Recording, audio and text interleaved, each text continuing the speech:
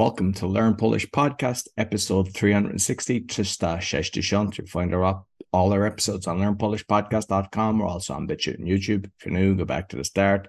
And you get lessons on CamillaPolonaswitch.com. And we also have a donation button to help with our costs, so you can buy us a coffee or a beer once a month, and you'll find the link in the podcast description. Cześć, Camilla. Cześć Roy, witam Cię serdecznie i witam wszystkich studentów języka polskiego.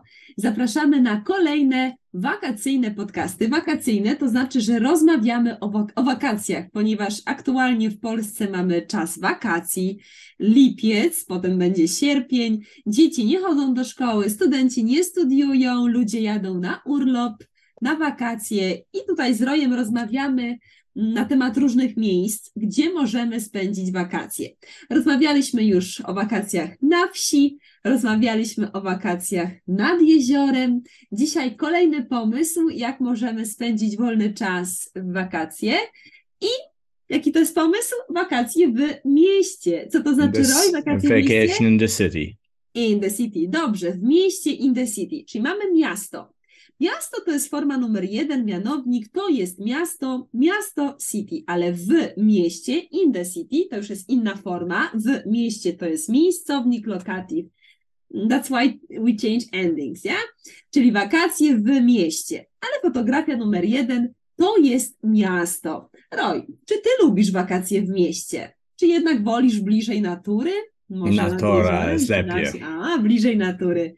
Okej, ale są ludzie, którzy kochają atmosferę miasta, prawda? Więc też wakacje w mieście są dobrą opcją. Ktoś może na przykład, nie wiem, lubi zwiedzać miasto w Hiszpanii albo jakieś miasto we Włoszech, Paryżu, tak.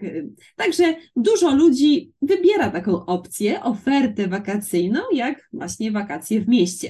I fotografia numer 1 to miasto. Właśnie, fotografia numer 2, tam widzimy dziewczynę w mieście, i czasownik zwiedzać. Zwiedzać to znaczy to visit, tak? Lubię zwiedzać nowe miasta. Zwiedzać to visit i zwiedzanie miasta to jest jak visiting city, tak? Zwiedzanie miasta. Okej. Kolejna fotografia to zabytki i pomniki, czyli monuments po angielsku, tak? W mieście mamy bardzo dużo różnych fajnych, starych zabytków i także pomników, tak? Roy, kościelnik, tak? Zwiedzać miasto i oglądać zabytki, oglądać pomniki, robić fotografie, zdjęcia. Czy to nie jest twój klimat? Ja bardzo lubię architekturę. Lubię architekturę. Fajnie. Kolejna fotografia to jest stare miasto, stary rynek, jak Old City, prawda? Old City, Old Square. Yeah. To jest takie miejsce, gdzie jest najwięcej turystów, najwięcej ludzi. To jest taki punkt, gdzie są właśnie restauracje, kawiarnie, lody, możemy tam zjeść jakiś dobry obiad. Stary rynek Krakowia. Na przykład w Krakowie albo stare miasto w Warszawie. Chyba na tej fotografii jest, prawda? Warszawa, widzimy tutaj Zamek Królewski, jest to stare miasto, jedno z najbardziej popularnych miejsc w Polsce. Czy ty, Roy, zwiedzałeś Warszawę? Znasz Warszawę? Byłeś?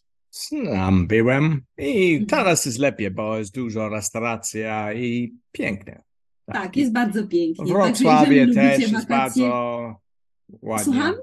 Wrocławia i Torunia jest też ładnie. Wrocław, Gdańsk, Gdynia, Sopot byłem. Super.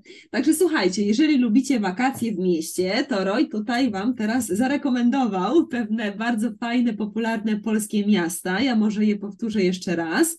Roy poleca Warszawę, Wrocław, Kraków, Gdańsk, Toruń, Poznań i chyba kiedy lubisz dziurę w Łodzi.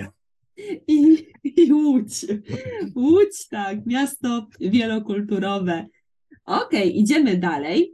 Wakacje w mieście. Kiedy spędzamy wakacje w mieście, możemy brać udział w różnych festiwalach, a także koncertach. I koncerty na świeżym powietrzu, koncerty, gdzie możemy słuchać właśnie muzyki, kiedy możemy mieć kontakt właśnie z innymi ludźmi, koncerty na świeżym powietrzu.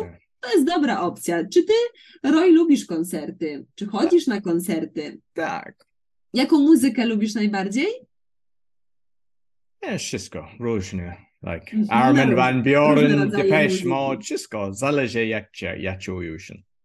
No właśnie, i wiecie, kiedy są wakacje, ten wakacyjny czas... Ale nie sierpień, disco polo, na pewno to nie jest dla mnie. To jest bardzo dobry moment, aby właśnie chodzić na koncerty, ponieważ organizatorzy miasta, danego na przykład, nie wiem, Krakowa czy Warszawy, organizują więcej koncertów w czasie wakacji niż w ciągu roku. Bo wiadomo, że w ciągu roku studenci studiują, uczniowie chodzą do szkoły, nie mamy urlopu, musimy pracować, więc tych koncertów jest mniej, a okres wakacji jest to super czas właśnie na to, aby chodzić na różne koncerty, bo mamy czas, jest ładna pogoda, jest ciepło, więc jest to fajna rozrywka. Kolejna fotografia to posiłki w restauracji. Posiłki, czyli meals, możemy zjeść obiad albo kolację, albo śniadanie, jeżeli ktoś ma ochotę w restauracji.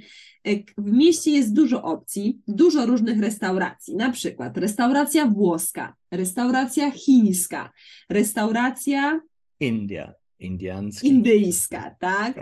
Tajska, polska, prawda? Włoska, także jest dużo różnych restauracji, gdzie możecie zjeść to, co lubicie najbardziej, ale najlepiej próbować wszystkiego. Jednego dnia kuchnia polska, drugiego dnia kuchnia włoska, trzeciego dnia kuchnia indyjska, także można smakować różne posiłki, różne kuchnie, jeżeli spędzamy wakacje w mieście, bo jeżeli jesteśmy na wsi, no nie mamy wyboru, tak? Będziemy jeść to, co pani nam da. Okej, kolejna opcja, co możemy robić w czasie wakacji w mieście, to oczywiście zwiedzanie muzeum, visiting, tak? Zwiedzanie muzeum. Jeżeli ktoś interesuje się sztuką, lubi obrazy, galerie fotografii, także to jest świetny pomysł i na pewno bardzo miłe i takie owocne. Owocne to znaczy fruitful, tak? Owocne spędzanie czasu, ponieważ... Ale dla dzieci chyba jest nudne, tak? A dla dzieci jest nudne, tak? Czyli wszystko zależy, czy jesteście singlami, czy spędzacie te wakacje z rodziną, czy macie dzieci. Każdy musi wybrać coś najlepszego dla siebie i to będzie zawsze indywidualny wybór, prawda? I ostatnie to spacery po mieście. No i znowuż, jeżeli macie małe dzieci, które nie lubią, prawda, spacerować zbyt długo, bo mówią, bolą mnie nogi, nie mam siły, tak, no nie będzie to najlepsza alternatywa, ale jeżeli jesteście sami i lubicie spacerować, to takie spacery po mieście, czyli walks around the city, tak? Spacery po mieście też są wspaniałą dziewczynie też, kiedy ma szpinki, będzie mówi, o, boli mi nogi, tak, też. Tak, dla dzieci najlepsze to jest plac zabaw, playground, tak? I tam rodzice siedzą, albo aquapark i to jest dla dzieci najlepsze. Także widzicie, jak dużo można robić w czasie wakacji, tak? Wystarczy dobrze zaplanować, wybrać, co najbardziej mi się podoba, co najbardziej mnie interesuje i można zorganizować swoje najlepsze wakacje. I tego Wam życzymy. Jeżeli nie macie jeszcze planów, a lubicie wakacje w mieście, to tak jak Roy już rekomendował miasta, przyjedźcie do Polski do nas. Zapraszamy Was. Dziękuję bardzo, Camilla. Dziękuję, Roy.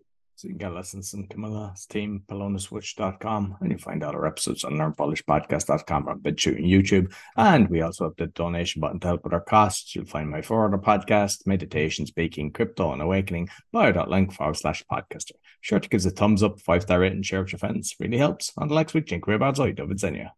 Do widzenia, dziękujemy.